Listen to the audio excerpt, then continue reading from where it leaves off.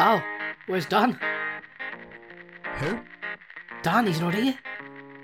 Is he not? Quick. Nah. You know what we need to do? Read the drink. Get on.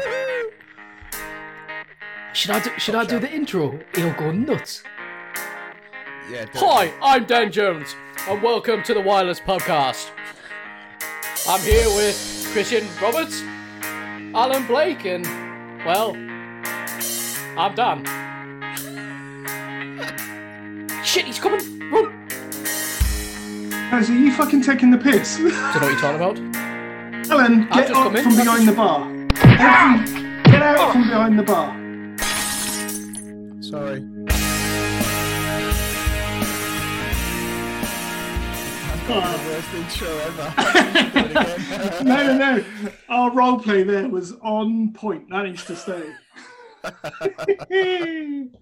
We can't take ourselves too seriously. I'm not redoing it. That was fine. That was the best Somerset accent I've ever heard from a Geordie. Oh. He's like Ryan, sat in a bed reading a broadsheet. Let's hear that again, Ryan. Go on. Hi, I'm Dan Jones. I like Shothouse Nerfty Pop with a little bit of cheese, caviar. I sit on the Cheddar Hills. And that is the accent of anybody southern. Apparently, yeah. Apparently. Do your Welsh one now, Brian. Oh, somebody better ring the head loo. Oh my god, what accent was that? To be fair, that was much better than yours, Alan. What'd you say? We scored, two scored. No, I said, whose coat is that jacket? We do this every week. Every I week. love it. Without fail. It's become a feature now. We have to do it. It's Oh, what, you it's mean what we've the listeners gained those demand. 5 listeners because we do really shit accents? My My dad- Twitter followers. My It's old, 3 my now. old man was telling me that he listens. He thought it was quite funny. Does he? Bollocks. He doesn't know anything about wireless. Oh, so he Why doesn't did- learn why- anything from us? No, he just said. It's Why don't you quite get him to good do banter. Why don't you get him to do a review on YouTube of our podcast? Fucking hell, we'll 'Cause I become think he'd famous lose overnight. half his subscribers. To be fair, some of the stuff we have said in the past is So what? rather controversial. Speak Oh, I for love yourself. it. How have you guys been this week? All right. Demented. Why? I've driven like 1,000 miles this week. Nasty. Where have you been going? Here, there, and everywhere. Here, there, and everywhere. I want to know I bet- your I bet actual all- client's name, their address. I've been on some like really awful place, but I can't tell you where. I'll tell you after. Okay, fine. Middlesbrough. Worse. It doesn't- I found somewhere worse than that. Barnsley. It, not far. Not bad. Oh, brilliant. I got to say, Chris, it looks like you haven't left the house since lockdown started. You're looking very. I've been captured and I'm being held against my will at the moment. I'm going for the Harold Shipman look. What? Because it looks like he's killed 1,000 old people. Was that the look No, he's no. going for? Who's Harold Shipman? They were a famous doctor. Oh, You know, like Doctor Who, Doctor Dolittle, Harold Shipman. Dr. Hillary. Al, what have you been up to this week? Or since we were last together? Nothing. When were Got we a last new office, together? didn't you? It's been 2 weeks. ago. Yeah. That's it. No. Not done anything. So you just been sat not doing anything. I haven't moved. Nice. I'm becoming like Christian. To be fair, your beard is What on its way. fucking rigor mortis set in? Do you know, I can't remember what I did yesterday, never mind what I've been doing last week. That's what old age does for you. Yes. You forgot that you pissed yourself. If you want, you can. If you want, you can come to my doctor's surgery. It's a bit weird, isn't it? I'd like to say I've been studying, but I haven't. Yeah. Have you got an aspiration to study, Alan? No, So why would you say you wanted to? because I just wanted to make me sound like I've actually been doing something meaningful with my life and my time since I've been away from you guys. I think you've just been stuck in your new office, trying to put those soundproof tiles up. You know, you put one up, the next one falls peeling down. off the wall behind you. With print stick. The only reason why they're peeling off the wall behind me, for those of people, so let's educate the listeners, right? So I have an office which I lease, and I've actually rigged it up into a studio.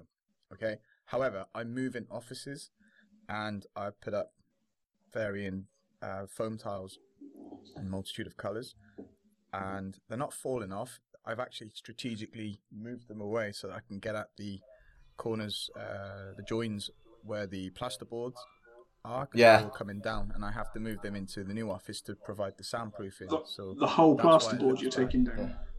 Yeah, I'm taking. Yeah, so I've basically spent a lot of money paying the trader to come in and soundproof this whole office, and then I've decided I want a bigger one. I'm going to move just down the hall, and I've had to get him to take it all down and pay him again to do the same job for a different place. Yeah, so that's what I've been doing. Brilliant. Wasting my money. Nice. Good. Love it. Right. I will go first in terms of what I'm drinking this week. I'm drinking a beer called Peanut Butter. It's a milk stout. I don't know what that is. Why would you drink that? Well, to be fair, I got it from Beer 52. I got like a case of beers. Did they sponsor us yet? I did ask them if they'd sponsor us, and they basically turned around and said, "No, No. too fucking small." Well, I didn't ask how many listeners we had. Yeah. They asked us Why how didn't many you lie? listeners we had, and they basically said, "Nah, not enough." So why didn't you just lie and say, yeah, and then I get did the lie. stats off the ninjas or something? I did lie, and they still said it wasn't enough. How many did you say we had? I said we had 1,000 per episode. You've overinflated that way too much. Even 100's way too much. Yeah, right, well, that's what I thought. I thought if I increase it 10x, then we'd be all right, but apparently not. So Why don't you ask how many followers we need? I didn't know. Our American listener will like this. This one's from Charlotte Pike, Nashville, Tennessee. I went to school with someone called Charlotte Pike. Your microphone is awful there, Ryan. It's very loud, mate. You all right? Aye.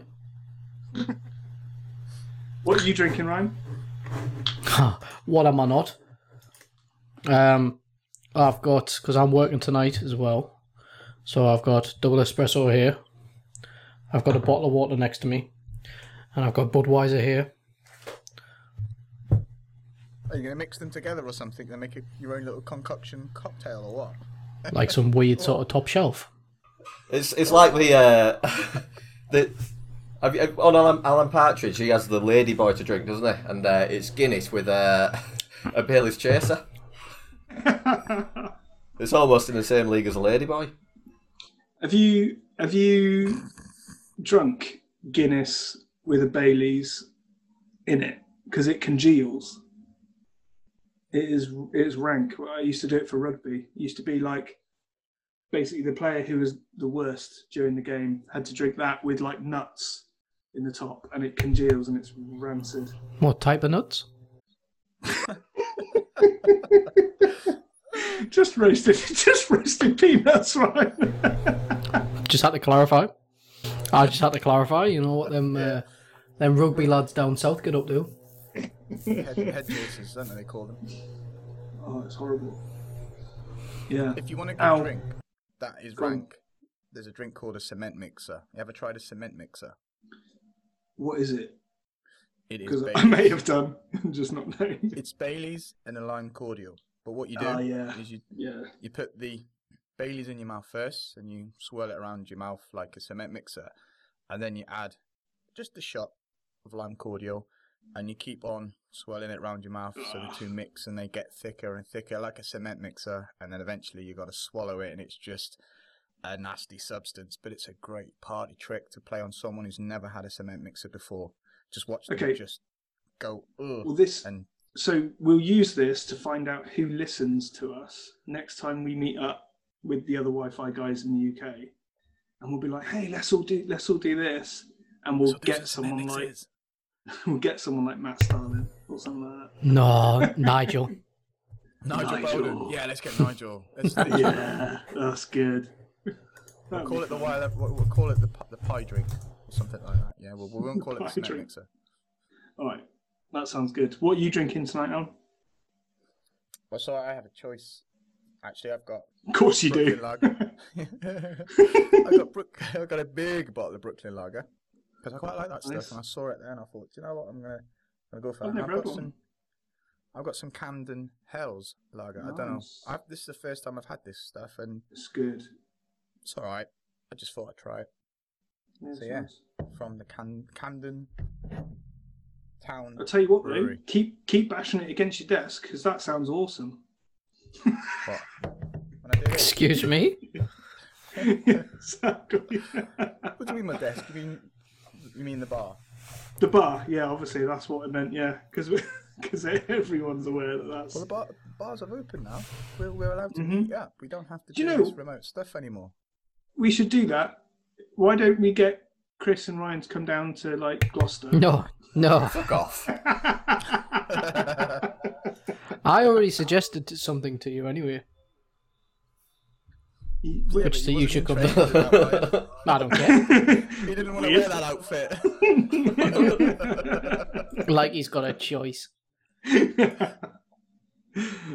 Chris, what are you drinking? Absolute Blue with Coke. Absolute Blue. I think I mentioned before the rum doesn't really do much for me anymore, so I've had to move on to vodka. It's all right. Have you got a jug of it again? Not yet. I did when I woke up this morning. I'm joking.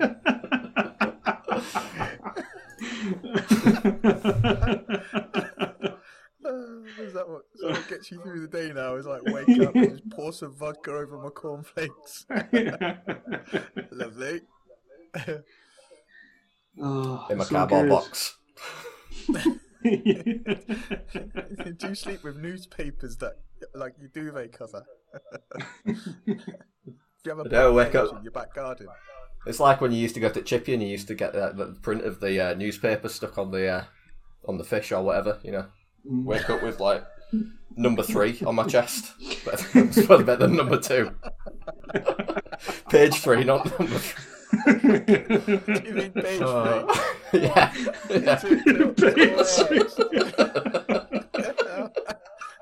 Number 3. Hello. So for anyone that's not listening or never listens and doesn't understand what that is, page 3 in England, the newspaper, is actually a very voluptuous lady with her boobs out, basically. And that's what it's infamous for. Page 3 models. They don't do that anymore, by the way, do they? Not that I ever buy a newspaper anymore. But that's gone. No more topless ladies on page 3. And do you know what I used to do? Are those two things linked, Alan? That's why you don't buy newspapers anymore. I bet you were one of the guys who went into a bush in a wood somewhere with a number page 3 magazine. Still do.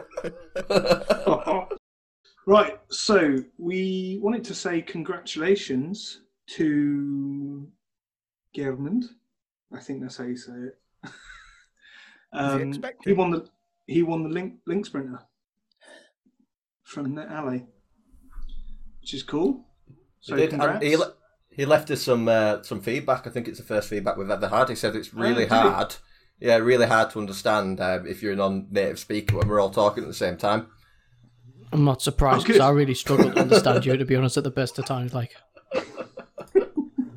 well, at least this episode we've not done that at all for the entire first 15 minutes.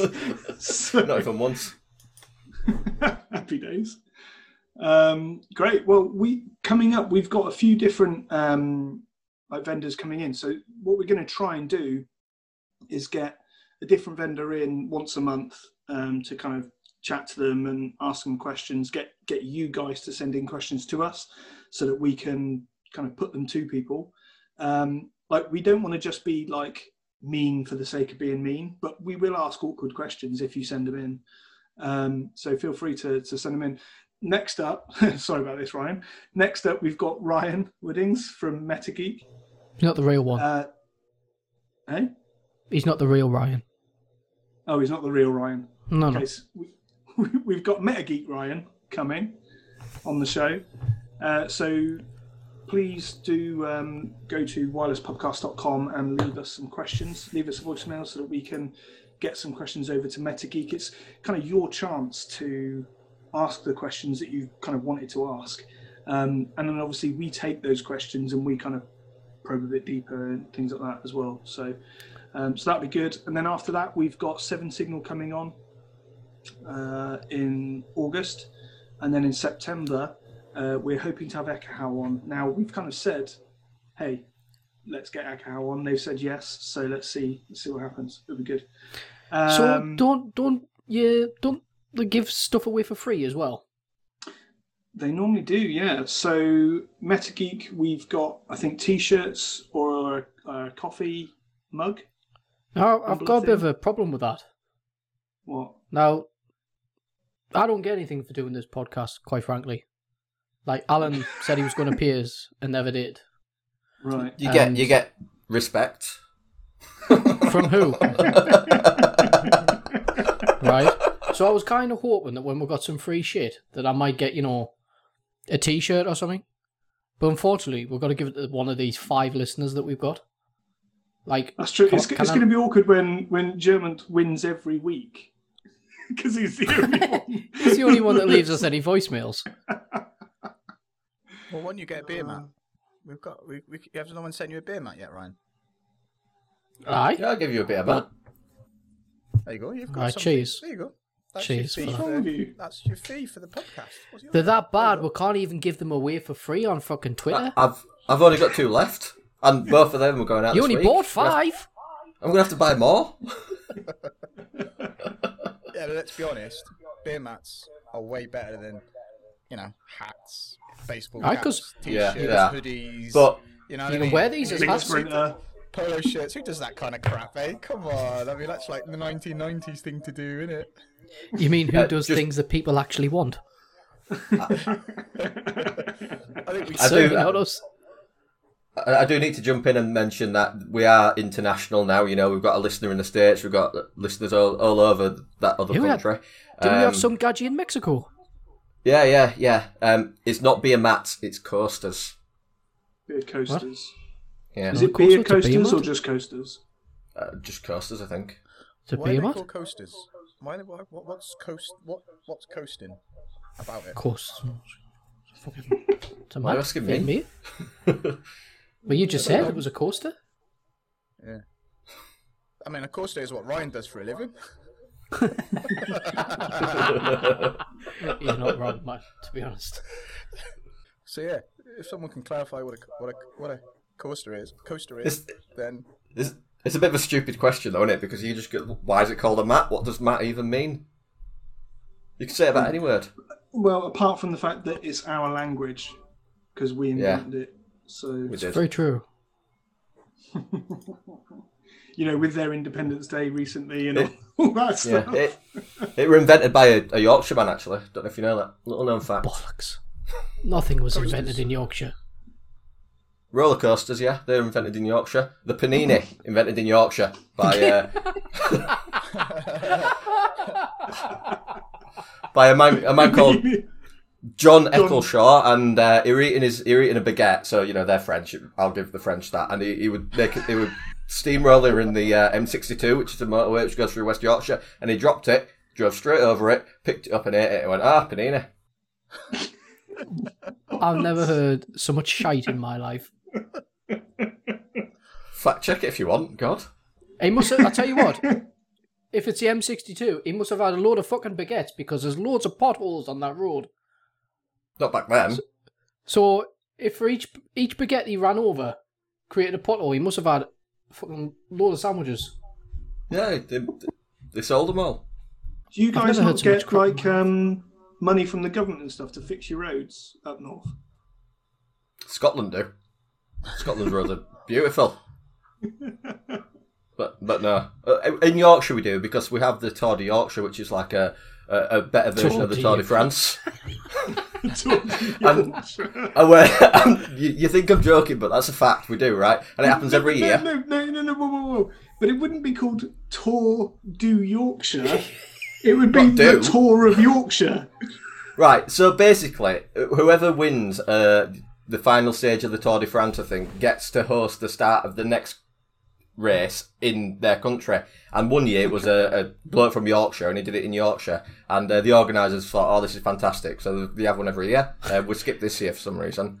But they've got some in like Africa. They do Tour de France, Tour de some African country. I don't know which one, you're trying Tour to tell me, du right, some that African country. some fella from the other end of the world finally wins at a very, very important stage of his life, right? And then they turn around and go, "Guess what? You're all going to Yorkshire." How devastated would you be? You could go anywhere, Monaco, anywhere in the world. But the one that has to win it is the unlucky saddled bastard from fucking Yorkshire. But the point is, right, wherever the Tour de Yorkshire goes, the tarmac on the roads are fantastic. To be fair, the Tour of Britain comes through Cheddar, so our roads are always done nice. Christian, Wi-Fi Nigel set something new up. What was that? Oh, yeah. So, not Wi-Fi. Wi-Fi Nigel. It's put together a new social media platform focusing on wireless. I think the idea is, Twitter it's obviously a good community, but there's a lot of other things that go on there, and it's not solely focused on wireless. So you see a lot of political opinions, a lot of arguments, a lot of all sorts of nonsense. Whereas Nigel wanted to put together a platform where he could just speak about wireless, and people could get together and just focus on one thing. So it's on a platform called Mastodon. I should probably have been more prepared and say I had a way of sharing it, but don't. But if you follow Nigel on Twitter, he's tweeted about it in the past. There's quite a few people on there now. It's looking quite good. It's growing, isn't it? Yeah. Yeah. But it basically is Twitter, isn't it? But it like works like Twitter, looks like Twitter, but it's effectively he hosts it, doesn't it? So it's not like available to just anyone. You have of get do you have to get invited? Do you just have to apply to join? How does it work? Ask Nigel. No, I think it's a private thing. So if you want to join, you have to have an invitation. So he will send you a link from where to join, and I think you create a profile and an account. But I think because he hosts it, and I don't think it's an open platform to anybody can join, I think you have to have a link, if I'm not mistaken, to join. So if you do want to join, ping Nigel, basically, at Wi-Fi Nigel on Twitter. Aren't we just like publicising Nigel again? And didn't he say he wanted a fee last time? Oh, we're that's just true. gonna we're just going to remix his voice. We'll put it into a ballad this time, because I reckon the ballad will kind of sell just as much as a kind of Fatboy Slim remix kind of breakbeat we did last time. Love it. Sounds good. Got a lot of time for that. Nice. Okay. So go sign up, guys. That is the new place to be. I got to say, I've got to find a decent iOS app for Mastodon though, because which one do you use? Because the one I've tried just looked dodgy as out, and I didn't bother. And the other ones you have to buy, so that's not gonna happen. Well, so I bought one, but it doesn't push any of the notifications, which is annoying. I got masked. Yeah, that's the one I've got as well. But I didn't get any notifications, so I downloaded another one called Tootle, which I don't quite like the app, but I get notifications. So I get a notification and then go into Mast. Okay. Yeah. So you bought an app. You're talking like it's expensive, Ryan, but it were only like 99p. And I Yeah, know, but I'm talking to you here. I know in bought an app. Newcastle. It's We invented apps in Yorkshire. Okay. Good God. Right, great.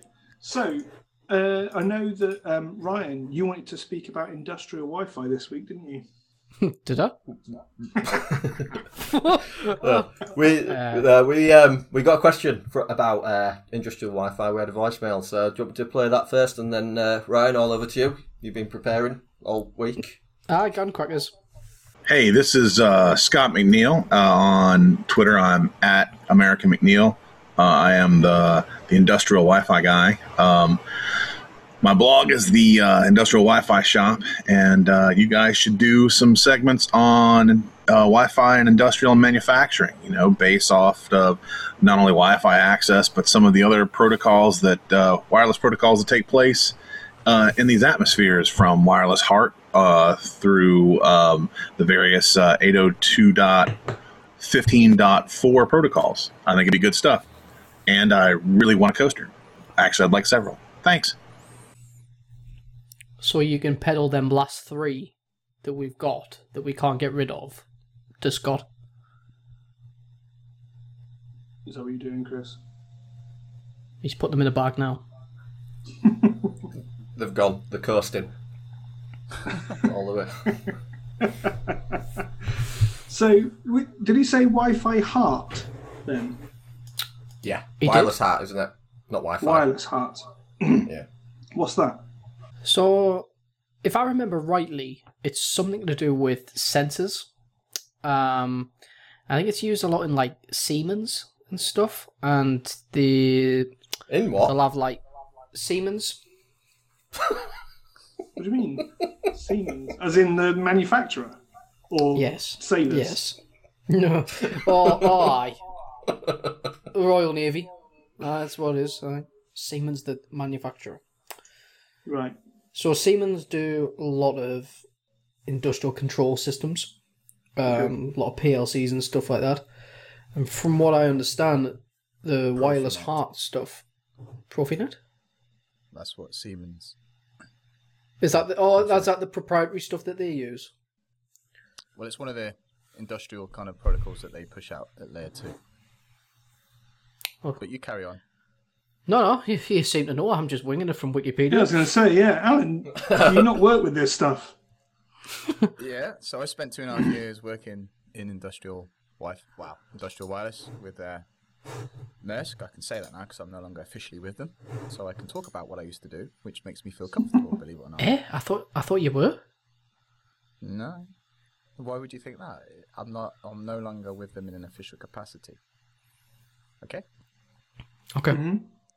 So yeah, so I spent 2.5 years working. But let me ask you a quick question. Actually, when people say industrial Wi-Fi, I find that quite funny because I kind of ask the question: well, what is industrial Wi-Fi to you, and should it be considered industrial Wi-Fi? Because we don't say hospital Wi-Fi, do we? I'm going to do warehouse Wi-Fi or stadium Wi-Fi or office Wi-Fi. So realistically, are we using? I hate it when people kind of say, I do industrial Wi-Fi. It's like, well, what does that actually mean? Because Wi-Fi is 802.11. Do you want to know what I think it is? You have all these manufacturers like Siemens and the likes of, and ABB and whatnot, and they have all of these systems, and they've never been changed for decades.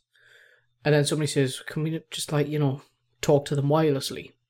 And rather than using proper standards, they make their own proprietary stuff up so they can charge more, is what I would class as proper industrial Wi-Fi. I wouldn't say it's Wi-Fi, though.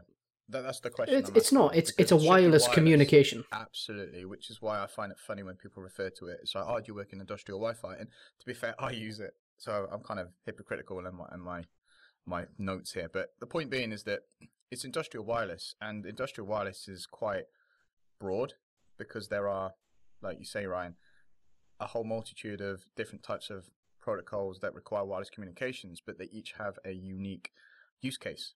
Some are for automation, wireless communications, for sensors and monitoring equipment and all that kind of thing. And it's quite interesting how there's quite a quite a large array of different types of wireless communications for industrial networks, such as you can use Wi-Fi, but the problem with Wi-Fi is that it can be quite power resource hungry. Okay, so they don't tend to use Wi-Fi chipsets because of that problem.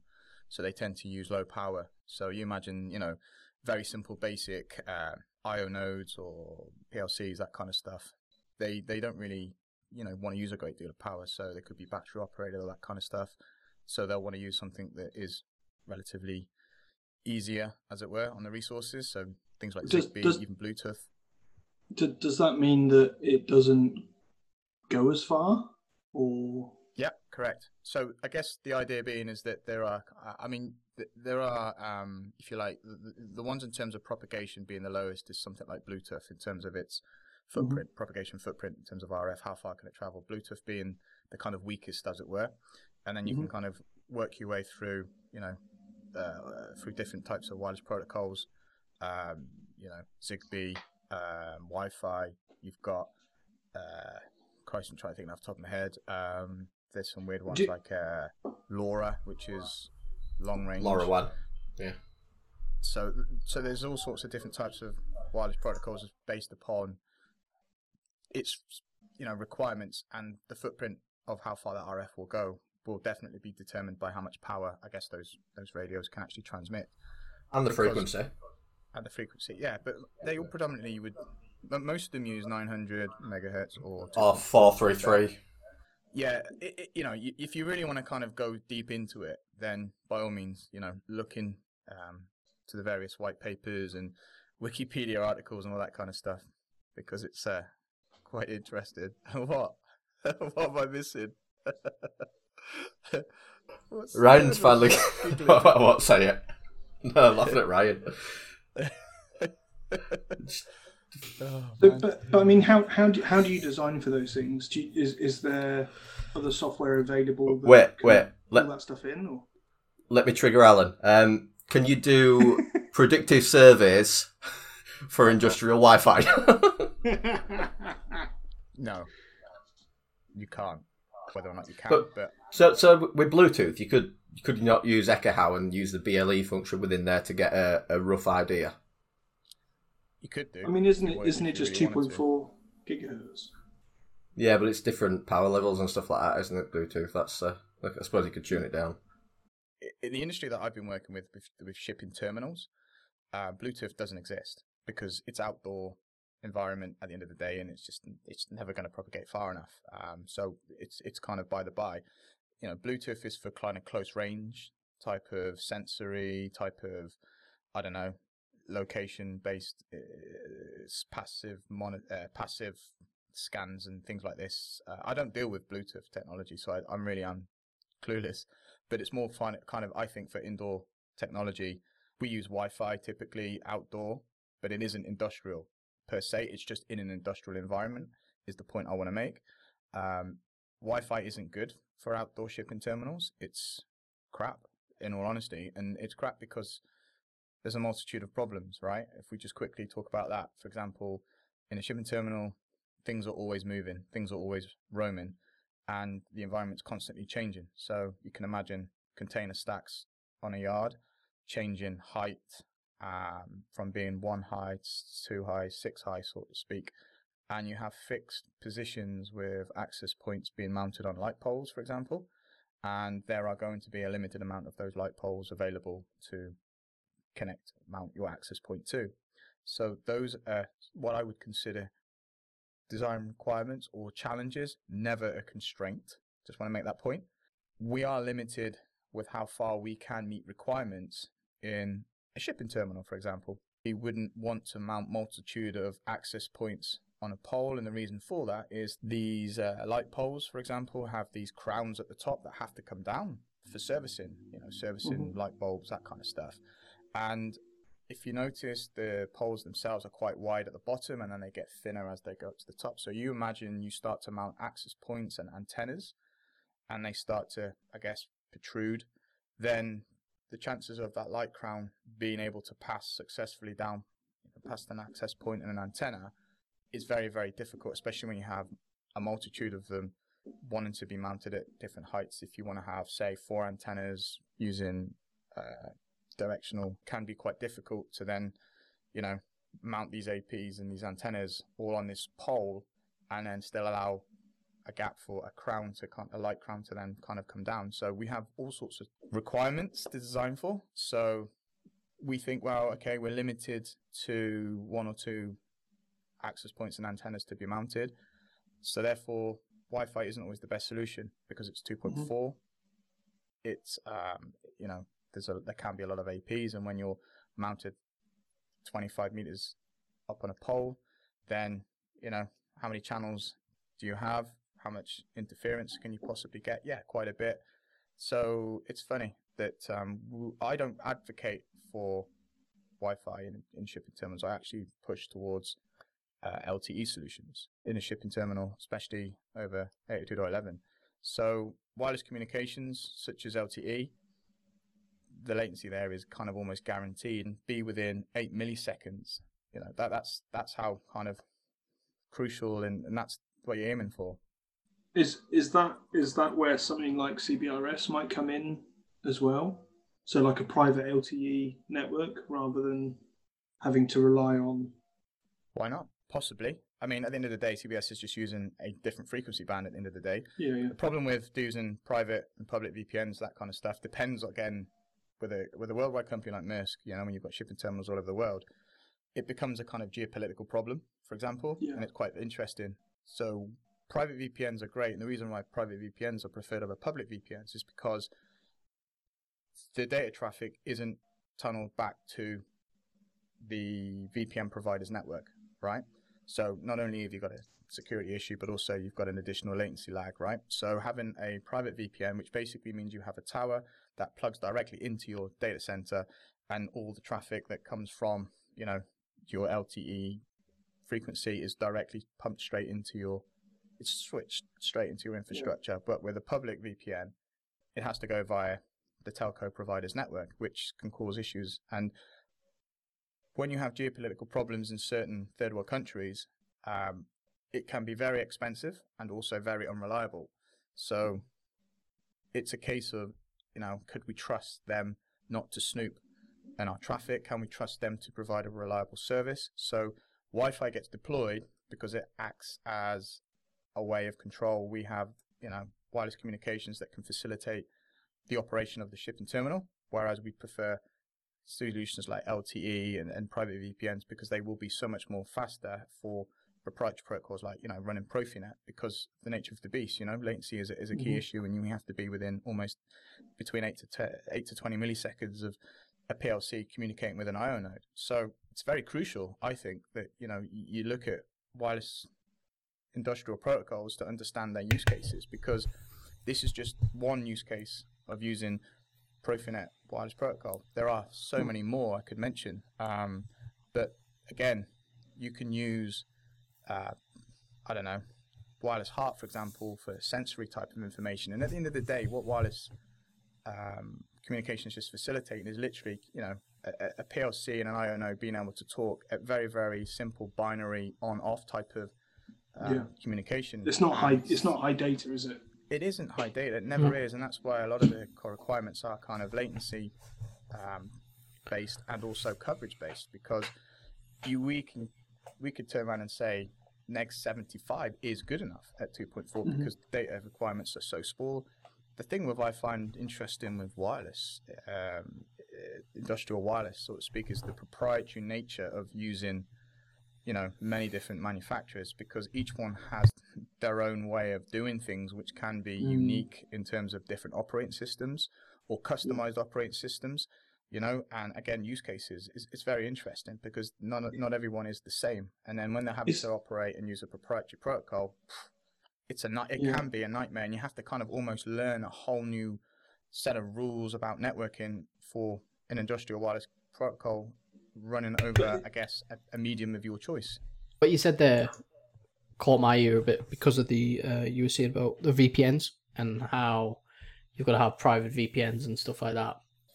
Do you not think all of that is one of the reasons why not just industrial Wi-Fi, but industrial systems as a whole is massively insecure?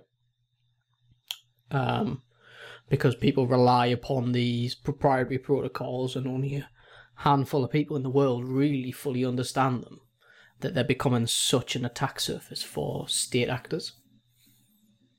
Possibly, and the reason for that is just because of where they're deployed, the sensitivity of the use cases. You know, I guess you could say nuclear reactors might use them for monitoring certain systems because it makes it easy for them to use it, and then not many other tools are out there that are available to allow them to decipher the data that's being transmitted. So it's very, very small use cases, but it seems like it's become bigger and it's expanded and it's almost exploded to the point where you're seeing, you know, wireless HART, Zigbee, and all of these other types of wireless communications now actually being kind of used not just in industrial environments, but maybe outside of that, because of they're kind of cheap, they're very easy, they're low power, and they serve a purpose for low data rates type of thing. So it means that there's more and more tools are being developed to support the functionality to be able to kind of, you know, decode packets, you know, all sorts of stuff, which means that it puts a risk on the highly sensitive areas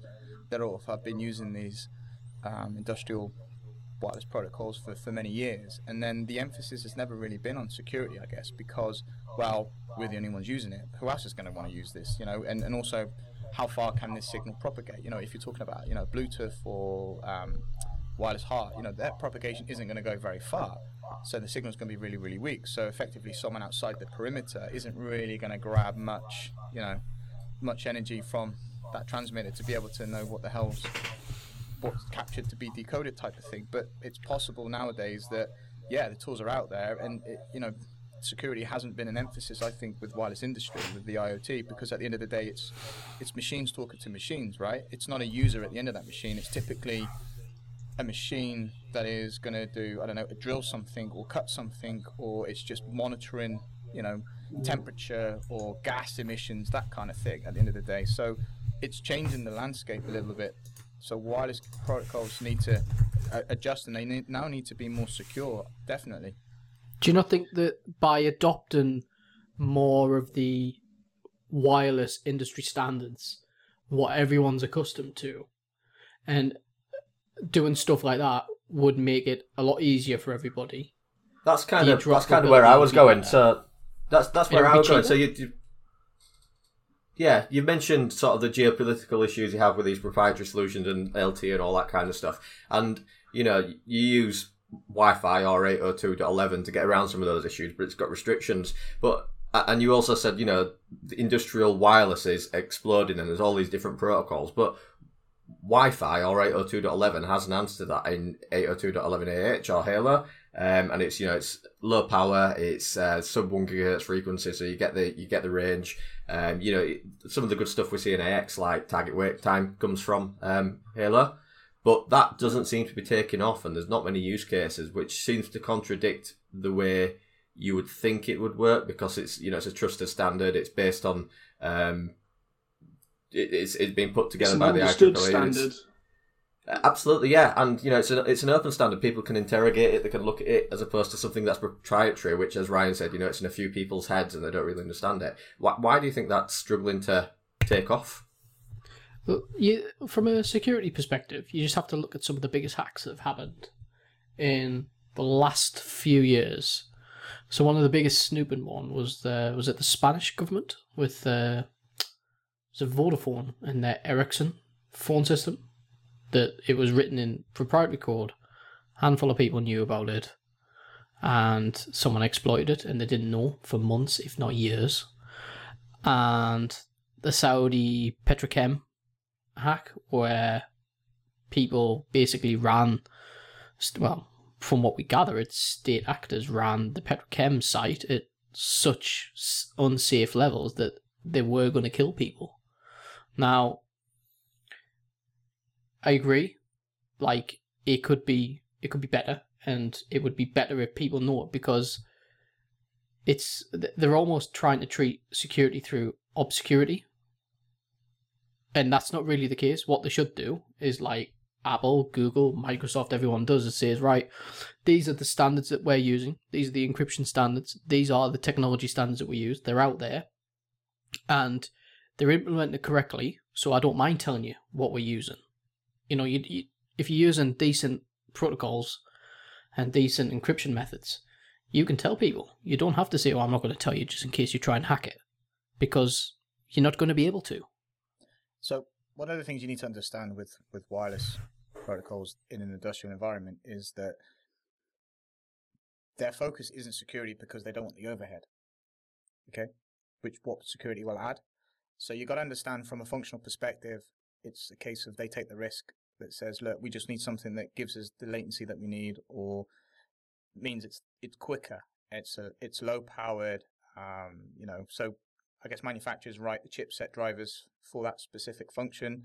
You know, the PHY layer, the MAC headers are all different for all of these different wireless protocols. So adding in something from Wi-Fi world, for example, the best practices there isn't going to be something that's going to be taken lightly, and it's going to be easy because it could change the dynamics of how the wireless solution works for that industry, so to speak, for the better. I think the unique use case that you talk about only would apply to, I think, IoT devices that are going to communicate over Wi-Fi, so 2.4 and 5 gig, if they're going to operate over 5 gig. Typically, it sounds like they're only going to do 2.4. If you're going to talk about 15.4, which is wireless HART, yeah. I don't know enough about that protocol to understand what isn't there, but it sounds like it could be worked on.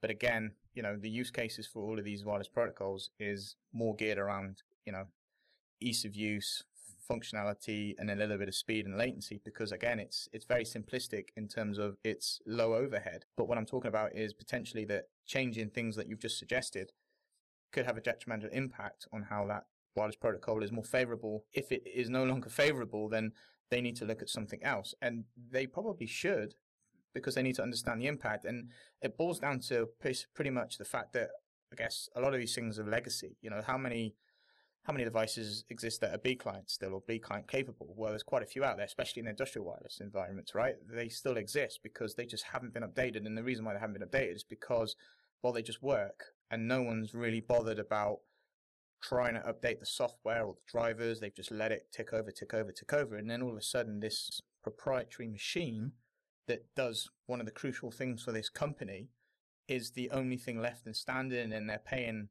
God knows what a premium on making sure that it's serviced and maintained, because it's far cheaper to do that than it is to kind of replace that machine and go out there and get the latest wireless communications available. So again, it's more of a business decision at the end of the day to determine whether they want to rip and replace what's being used, for all their industrial wireless protocols in their communication. So it's definitely one to look at. I think you're 100% right on the money that it needs to be more secure, because if industrial protocols are coming over to, I guess, the consumer market, whereby we're having it put in our homes, we're getting, LED lighting systems now that are being controlled with, I think, wireless HART or Zigbee, that kind of stuff. So, sensors, they're being more prevalent, I guess, in, office space, for example, where you can actually have your LED lights controlled by a wireless sensor.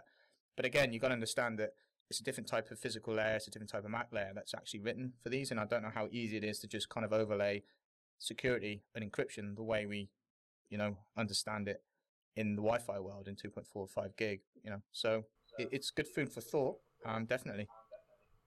I think one of the other downsides to 802.11 is, like you said earlier, it's DCF versus PCF, and if you've got a range of sensors that only need to send data every so often, and in that time they want to sleep and they want to sleep as much as possible, then PCF is better because you can schedule the conversations rather than just be listening all the time, and especially if you're relaying data through other nodes as well.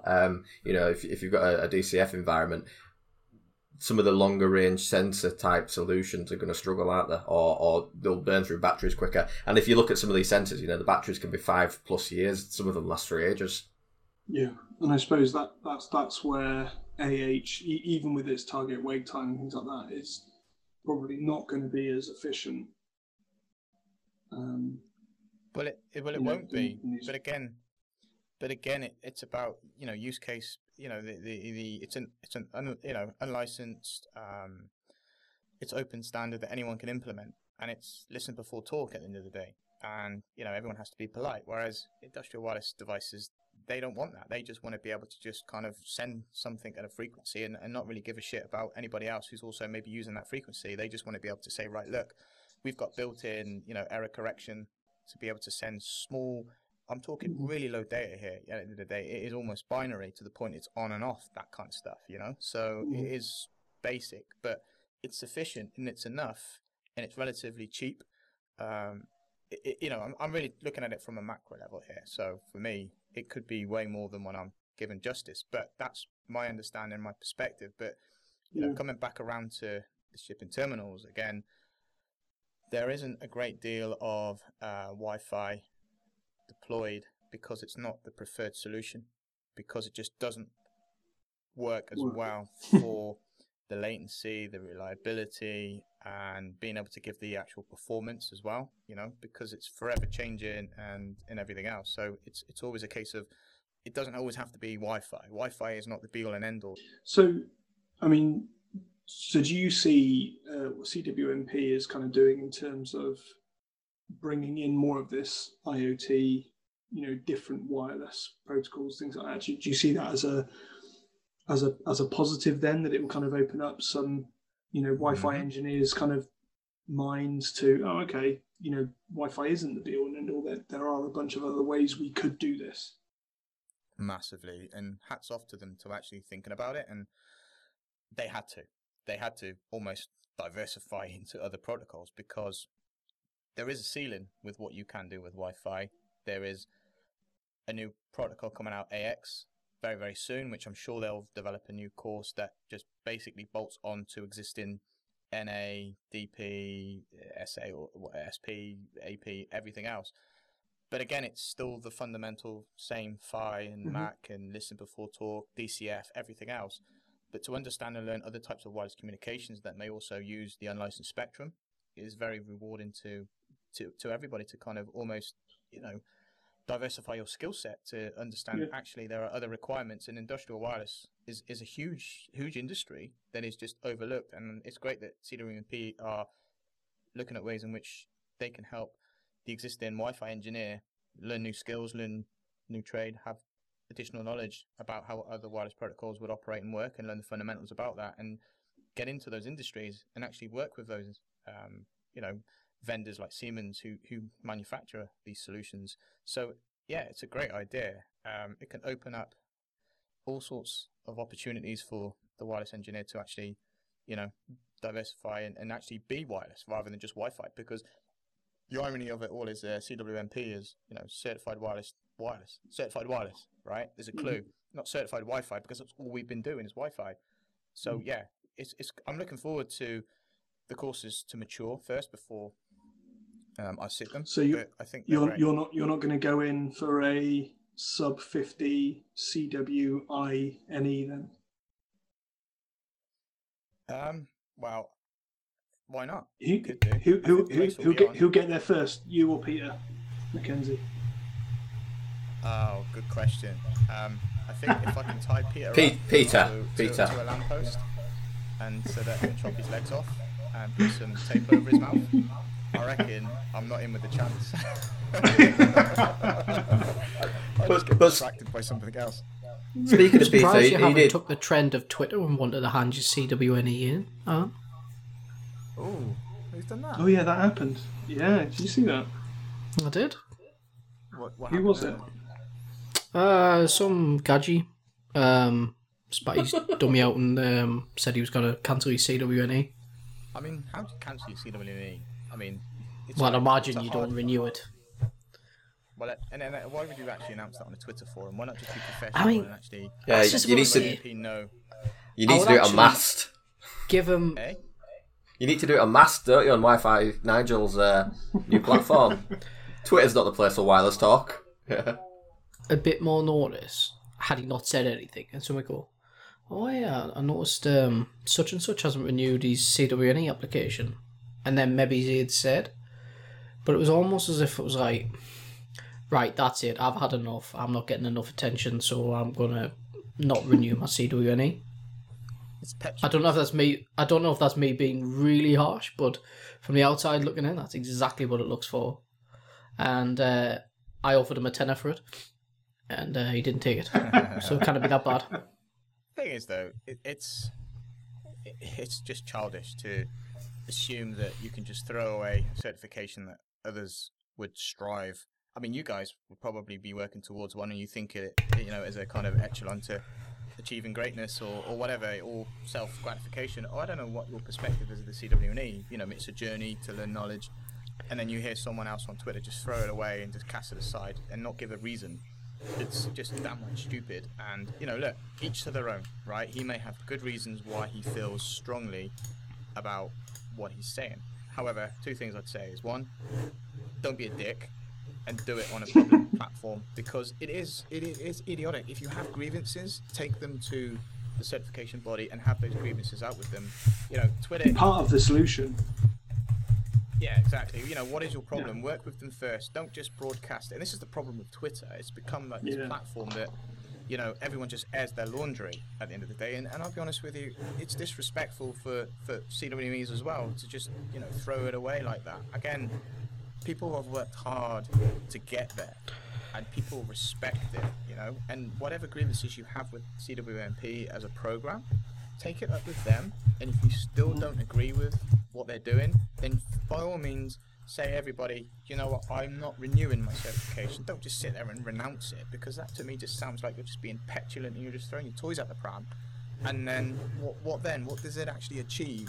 At the end of the day, it does make you sound silly and stupid. I'm brutally honest. It's just pathetic. And he might get a refund. You won't get a refund. I mean, what are you going to do? Get a refund? I mean, PayPal dispute. That's the thing, though, isn't it? You spend all that time, personally, not just other people. You personally have dedicated so much time of your life. It's not CWNA, unfortunately, isn't one of those things you can just pass in a month. There's a number of certifications, and plus you have to demonstrate real life experience when you have to submit designs and things. You have to have committed yourself 100% to doing it. Then just to turn around and say, oh, because I'm not getting enough attention and everyone else seems to be liked more than me, I've had enough. Like, is it really worth throwing everything you've worked for some people, even for a CCIE, but for a CWNE, spend years trying to get it? But it's a great excuse, though, isn't it? You could just say, I don't want to get my CCIE because I don't agree with some of Cisco's practices, but I could have it if I wanted it. What you say? Yeah, CCIE written. So let's speculate here, right, about why they would want to, He's welcome to leave us a voicemail if he would like to correct the record. If he listens. But I guess, so one of the whispers I've been hearing around why CWMP... Oh, wait there. Oh. Alan's whispers. There you go. Now we can go into Alan's whispers. That was a little jingle for you there. Yeah. Oh, we'll professionally mix that up and make it more viable. Okay. What was it? How did it go again? Alan's whispers. You should actually move away from the mic when you do it. You go whispers. So, what I've been hearing whispers of is that the conference that CWMP are putting on. What the fuck? What's that called? Sorry. Well, it's the Wireless Technology Forum is the official term to use, actually. So, you can keep your toilet humour to yourself. I'm a CWE, I'm a pro dude. I'm a bollocks. It does sound like what the fuck, and it is stupid. And they should. That's probably why he's upset about the fact that he's using that hashtag. Is that why you put your cap on back to front? Sorry, I'm going through a midlife crisis. All right, there you go. Is that better? It's better, man. It's probably just as bad. Yeah.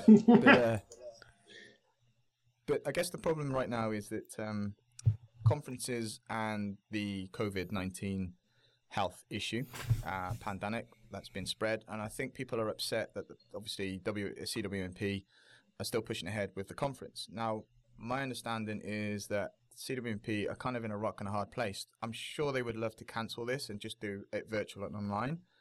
However, I don't believe it's viable in terms of the deal that they have with the Las Vegas casino, which is Caesar's Palace, I believe that's where it's been held. Now, my understanding is that they have to book a year in advance and they have to put up a lot of money up front in order to secure the booking. Now, I don't know US law. I don't know Nevada state law. My understanding is that they just cannot cancel and get their money back. They'd lose a crap I believe that they're going to lose money. all of their money. So it's a lot of money. I'm not going to say how much. It's a lot of money. The point is that from a business perspective, we know, it's not viable to just say we have to just cancel and take that hit. Now, I appreciate that, people may not like that, but look, people have to survive. They have to pay salaries. They have to pay bills. They have to keep running and functioning. It's a business decision. Now, things have relaxed in the UK, in Europe, in terms of, the rules about social distancing, what's opening and what's not. You can go swimming now. Well, yeah, there you go. So I don't know what it's like in the US. So again, but my understanding is that maybe people haven't, I guess, welcomed it, that they're still proceeding with a live venue, that it hasn't been cancelled, but it means that there's no international travel. So it means the Europeans can't fly over there because of the quarantine restrictions. But it does mean that the US guys can actually go to the conference. Now, the CWP are probably going to still take a massive hit because they're not going to get anywhere near the numbers anyway. So they're just trying to minimize, I think, the impact to their sheet at the end of the day. There's a really easy solution if you disagree with them having the conference, and that is just don't go. There's that, but there is also, and I think this is a valid point. But again, I don't think that throwing your toys out the pram is the way to go. And that is, you look at all the speakers, of which I'm one, and they're all white guys. Now, that might just be because most of the people in our industry are white guys. But I think, if that's one of your main reasons for not wanting to participate in this, be part of the solution. Be Has anybody actually said that though? Yeah. Yep. Who? but yeah, they have. I mustn't follow these people because I've not seen this. I don't think that was To be fair, I've not. I don't think it was on Twitter. I think it was on one of the Slack channels. But when I saw that, I thought, who has applied to go talk?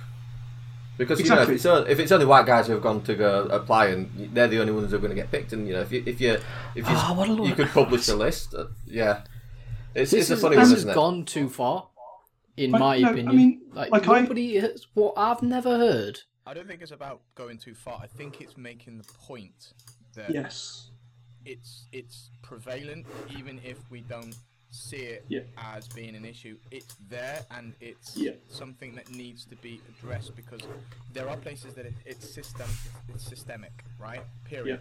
And that needs to be eradicated.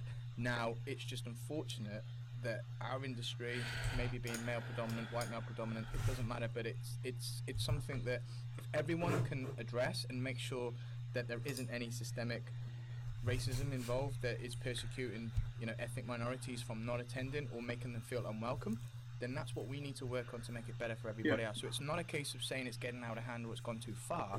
It's just making sure that the whole problem is making sure people are aware, I think, and it's addressed, and it's not a taboo subject, and it should never be. And I think that's what to be honest though, Alan, I'll tell you what, right?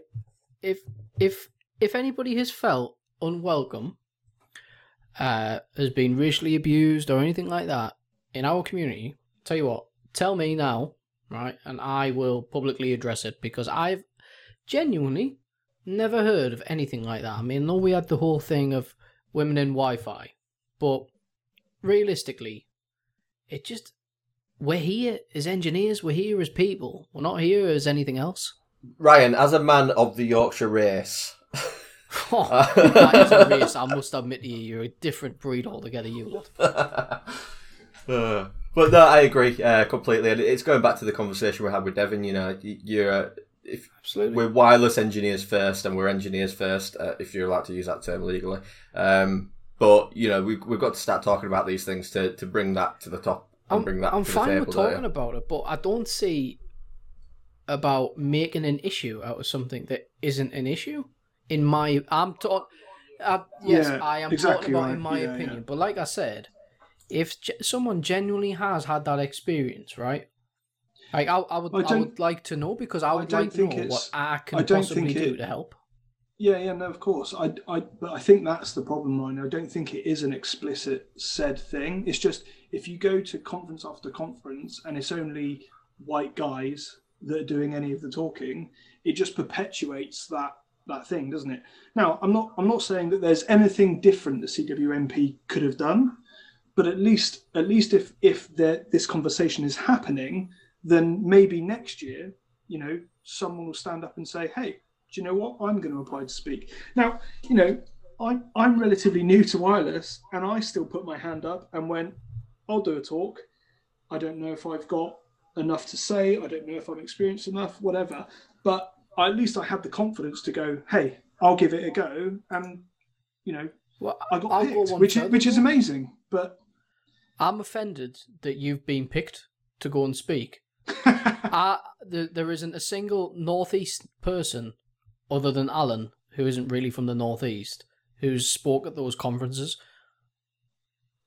Did you apply? I did. Did you?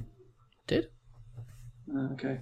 What were you going to talk about? But were you applying to talk about rubbish? Because I'm talking about something really interesting. So give out, it'd be some sort of apple shade.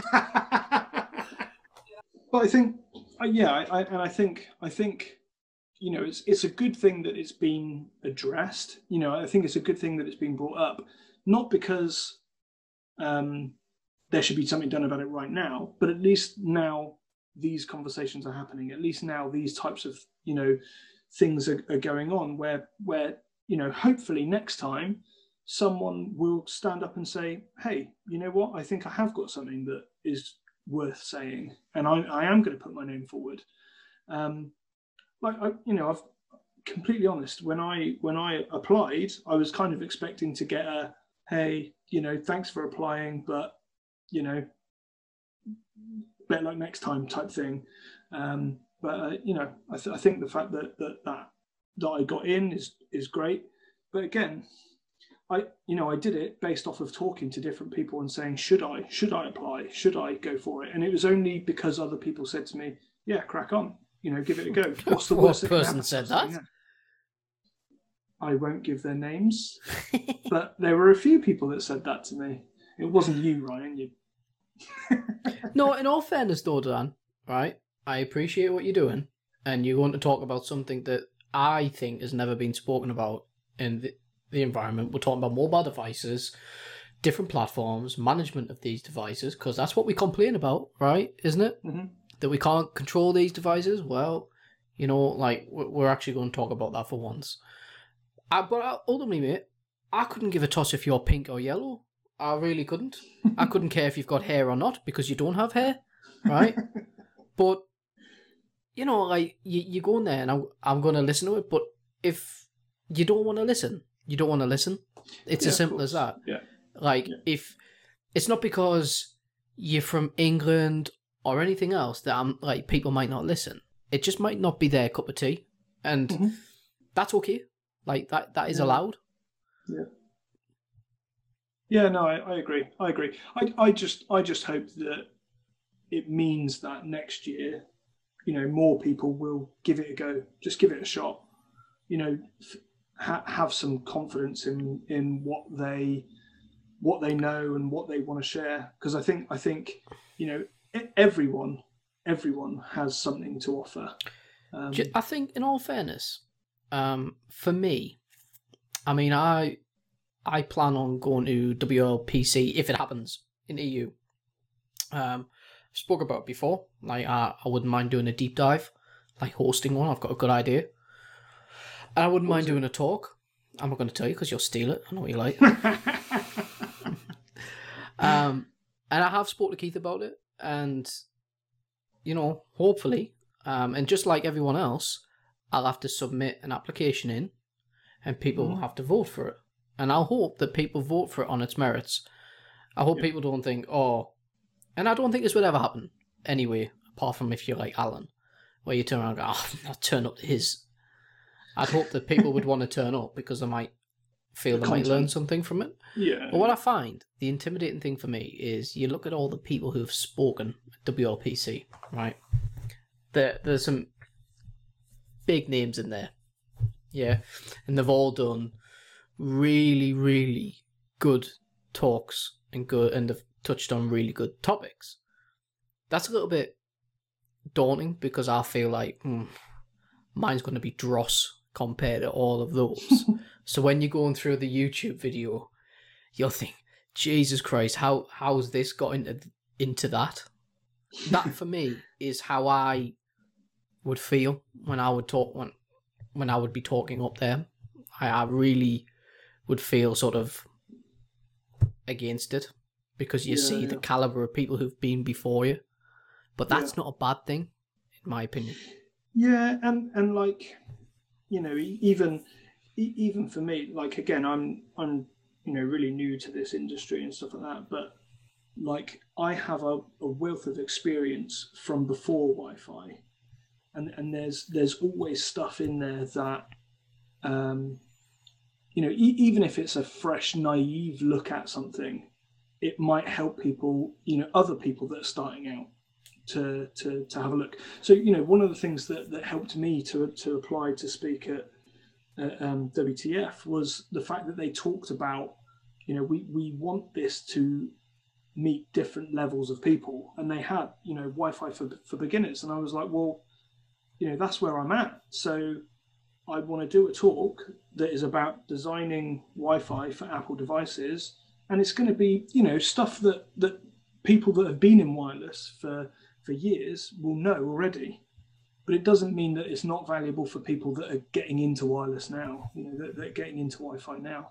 And I think that was the thing that gave me the confidence to just go, well, like, worst thing they're going to say is, nah, don't worry about it. Do you know what I mean? But yeah, cool. One thing that I did kind of want to talk about, and we talked about proprietary kind of systems earlier. One of the things that I wanted to talk about was obviously Apple moving to ARM processors, which are the same as they've got in the iPhones and iPads and things like that. I think it's a brave thing for them to do. I noticed that they're still going to be doing Intel, you know, chipsets for a while as well. They're probably going to, you know, overlap them, so they'll have ARM and Intel at the same time. But you know, I can see, one, the massive efficiency gains that they'll grab from it. Two, it means that they'll be in charge of their own kind of cycles of when they can bring out new kits, so they're not dependent on Intel coming up with new chips. But I'm also interested in what that's going to do for us in terms of, you know, Wi-Fi diagnostics and things like that, because at the moment, you know, Apple are one of the better machines for Wi-Fi because they give us such good access to what the NIC is actually seeing. I just wondered what you guys think might happen now that Apple are moving away from Intel and, you know, Broadcom chips and things like that, and they're going to be moving towards their own stuff. You know, what do you think that's going to mean for us? Obviously, in iOS, we don't have anywhere near, you know, the kind of data that we get from ARM. That's not because it's ARM, is it? Because, you know, ARM is used on a lot of other platforms where you can get the same information out of macOS. It's just the driver support. So it all depends on what Apple do with the NICs and the drivers. Obviously now they're using the Intel NICs because they're using Intel boards, but I guess moving to ARM means they've probably got more choice. And, you know, they could go down the same route as the iPhones and stuff like that, and just they could even use the same chipsets. But I don't think it's a straight no. Well, I mean, obviously iOS is still using Broadcom chipsets. They're not necessarily using. It's not ARM chipsets for the wireless NICs and things. But I think it's more. You know, obviously we're seeing. I don't know if you guys have seen the new Big Sur Mac OS that they've brought out, but it's very kind of touchy-feely. You know, they're making it very similar to iOS or iPadOS in terms of all the switches, buttons, things like that. They're much more touch focused, and it makes me wonder if, you know, we're going to see this kind of merging of iOS, macOS, they're going to become more and more alike, and therefore we might be restricted on what we gain access to. Yeah, I definitely think that's on the cards. I mean, you can already run iOS apps if they're being designed the right way on a Mac, can't you? And it's been a long time coming. Ever since Steve Jobs announced the iPad, he said, there's a traditional computer or laptop, which is a truck. You've got the phone, and then you've got this iPad in the middle. I guess from then, Apple's view, well, people don't want the trucks; they want something agile that they can use like an iPad. But there's always the power users, and they've just refreshed the Mac Pros, haven't they? So obviously, they still think there's a use case there. But some of the tablets, I reckon, probably will move closer towards an iOS type architecture. Yeah. I think the kind of interesting thing, the great thing, I think, is that you're going to now hopefully see a lot of these iOS developers moving over and developing stuff for macOS. When you think of the number of developers that know how to build for iOS, the fact that macOS is now going to gain access to all of those developers could be quite interesting as well in terms of. Do you think that's honestly a thing though, Dan? Because didn't Apple have a thing or a major issue years back when they had Power PCs that they couldn't get the applications, and Windows was always seen as a superior platform because all of the superior apps or all of the apps that actually people wanted to use weren't available because they weren't compiled for Intel chipsets. Isn't that going to be the same thing? Because let's face it, the x86 and x64 platforms aren't going anywhere, right? There's too much infrastructure out there. Enterprise infrastructure is always going to be Intel and AMD. When you look at it, I completely disagree. So you're going to see ARM processors in servers. Absolutely. You're going to. I'll tell you what. Because of the power requirements on that you are not going to see that. Okay. Right here, right now, £10 bet that in the next 5 years you will not see an ARM server. Yep. And what? Actually, hold on. I'll refrain that. You will not see one of the bigger vendors using ARM processors in the likes of hypervisors, right? You might see it in little NAS drives. Yeah. I'll take that. NAS drives, fine. Right. I'll take that bet. ARM will be fine, but £10. Yeah, 100%. Because of the power, right? So you're going to see, right? How much power are we talking about? Let's face it.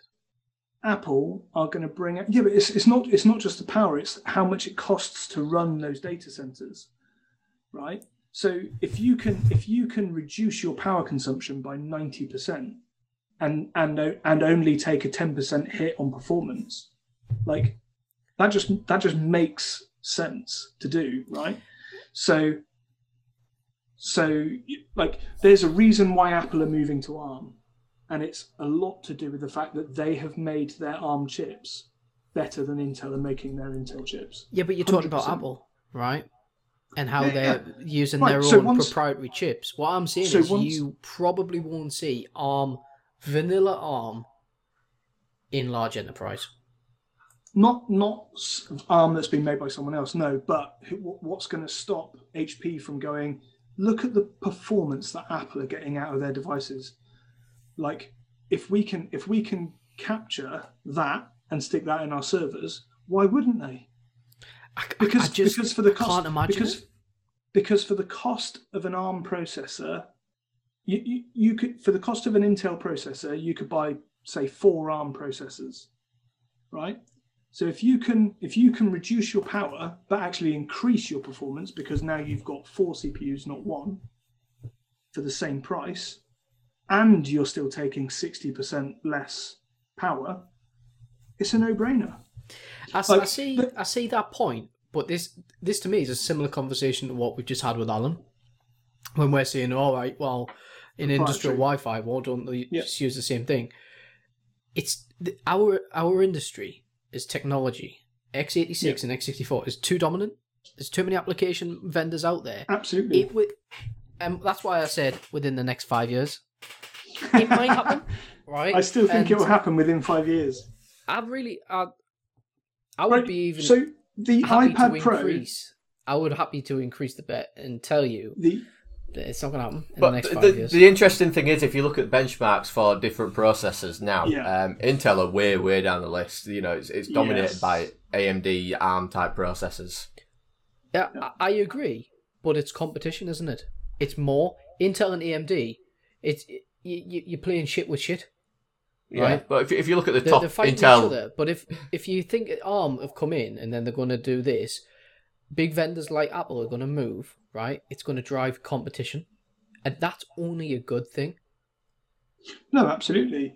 But I think that unless Intel sort themselves out, and I think, they are going to lose a crap ton of money when Apple stop buying chips from them.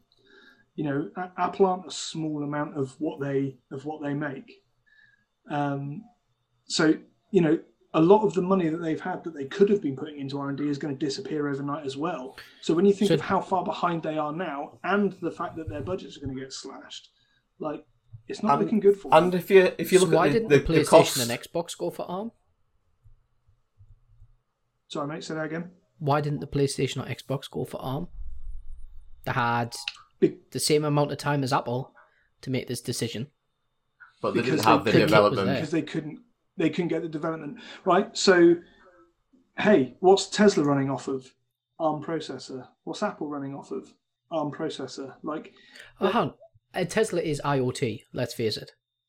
But what's IoT have you running not off? seen their computer? Have you not seen their hardware 3 computer they've got running? I'll Mate, be that honest, thing no, is- right? But we're talking about you need to research car. that, because that thing would blow the socks off most things. Yeah, realistically, you're talking about a car, right? No, you're not. Honestly, Yeah, you are, though, because- research the computer that's inside a Tesla, because it is massively powerful. I 'Cause it's agree. doing- it it's is doing powerful. everything on board. It's got a lot to do, but that's comparatively speaking. Like when my missus asks me to do the housework, I hum and haw and sling my arms around because I feel like there's loads to do. But it's a 3-bedroom house. Like really, like how much is there to do? I'm not the way I sling my arms around and complain as if I'm cleaning a hotel, right? I'm not. Sure. I'm cleaning a 3-bedroom house, and that's the same thing. No, it's not. It's really not. Like the processing power that you get from, I mean, Christian, you were just saying, like the processing power that you can get from an ARM processor compared to an equivalent cost Intel processor, they're miles apart, absolutely miles apart. And they've already got that. Apple have in the iPad Pro, the new iPad Pro, that is faster than the MacBook Pro when you do a Geekbench score. But what are you going to do In when there's fact- not that many decent apps that are going to be able to use it?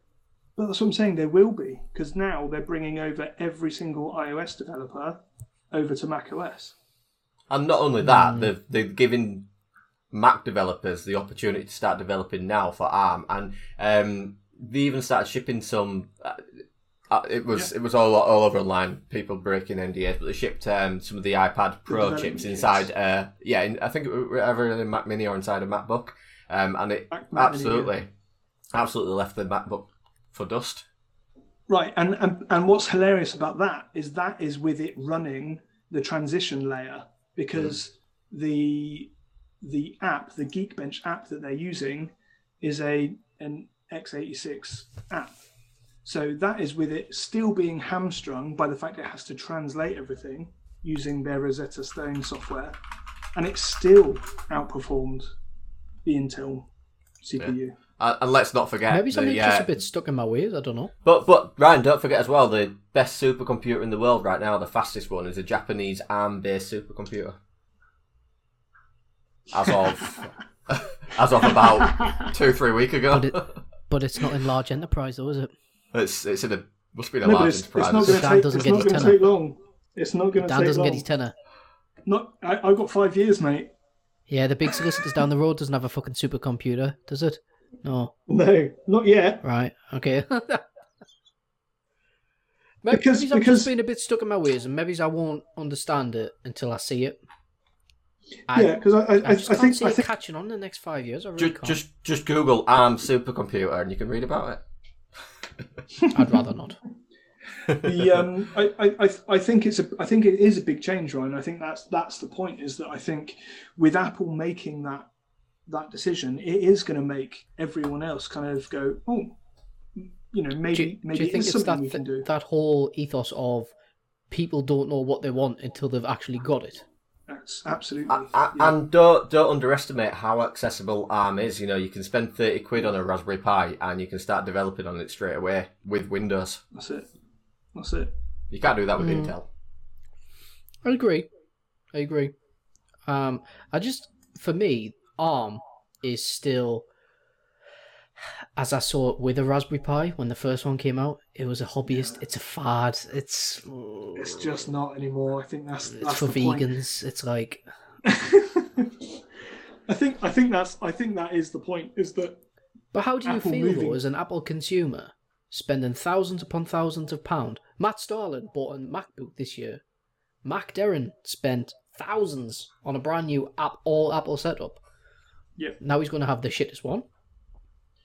Well, no, because I do think He is, because the first, in true Apple fashion, they'll phase that out in the next release. It'll be, we don't really care about that one anymore, so we're just going to concentrate on ARM. That happens with any hardware you buy, though. Apple are renowned for that, though, to be fair. Yeah, they have an annual refresh cycle, so if you buy just before that, you'll be out of date. Yeah. At the worst, you know. And I think that I will probably buy an Intel Mac again, and I probably won't get the first ARM Mac. I probably will. I'll probably have one. Who are you trying to kid here? Yeah. But So maybe but it is I that will- thing. Maybe the first one isn't going to be that great. It's going to be fraught with bugs and It'll stuff be like the that. same as- Apple, when yeah. they've always done their own hardware, have always had major issues. Look at when they did the iPhone. Yeah, the Was first it the the iPhone first 4 gen. where was it they did the Antenna cellular gate. thing? Yeah. The way you had to hold it. Yeah. Look at all that, and then the turn. Well, no, you just hold it wrong. Yeah. It's true. There is going to be that, and I think for me, that's what's going to stop it from being successful in the next 5 years. No, bearing in mind the first one comes out next year. No, it's the end of this year. End of this year, is it? Yeah. Yeah. So the first one will be for people like me, and because I bought the first iPhone, I bought the first Apple Watch, I bought the first iPad, and the first gen hardware is always we've just learnt loads of stuff, and then it's the second one when it makes that leap and becomes something that's good. The iPhone 3G was the first iPhone for most people. Yeah. And it might not be a MacBook, it might not be a Mac Pro, it's probably just going to be a Mac Mini or something like that. I mean, if you look at the transition kits, they're a very similar form factor to the Mac Minis. And that might be a sensible... Yeah, that's a sensible place to start, really, isn't it? Well, I don't know. I think it'll be a Mac Mini, and I think it'll be like a MacBook or a MacBook Air. MacBook will Air, be yeah. the first things that come out. Yeah. Basically an iPad with a keyboard and a mouse. But yeah, well, we'll see. We'll see how it goes on. Okay, guys, right. The bell went ages ago. We should probably wrap this up. It's back on now, is Alan? He just died. Oh, you mean the last orders bell? Sorry, I thought you meant Yeah, the last orders bell went ages ago. Yeah. Right. Have a good week, guys. Thanks very much. Cheers now, bye. Cheers.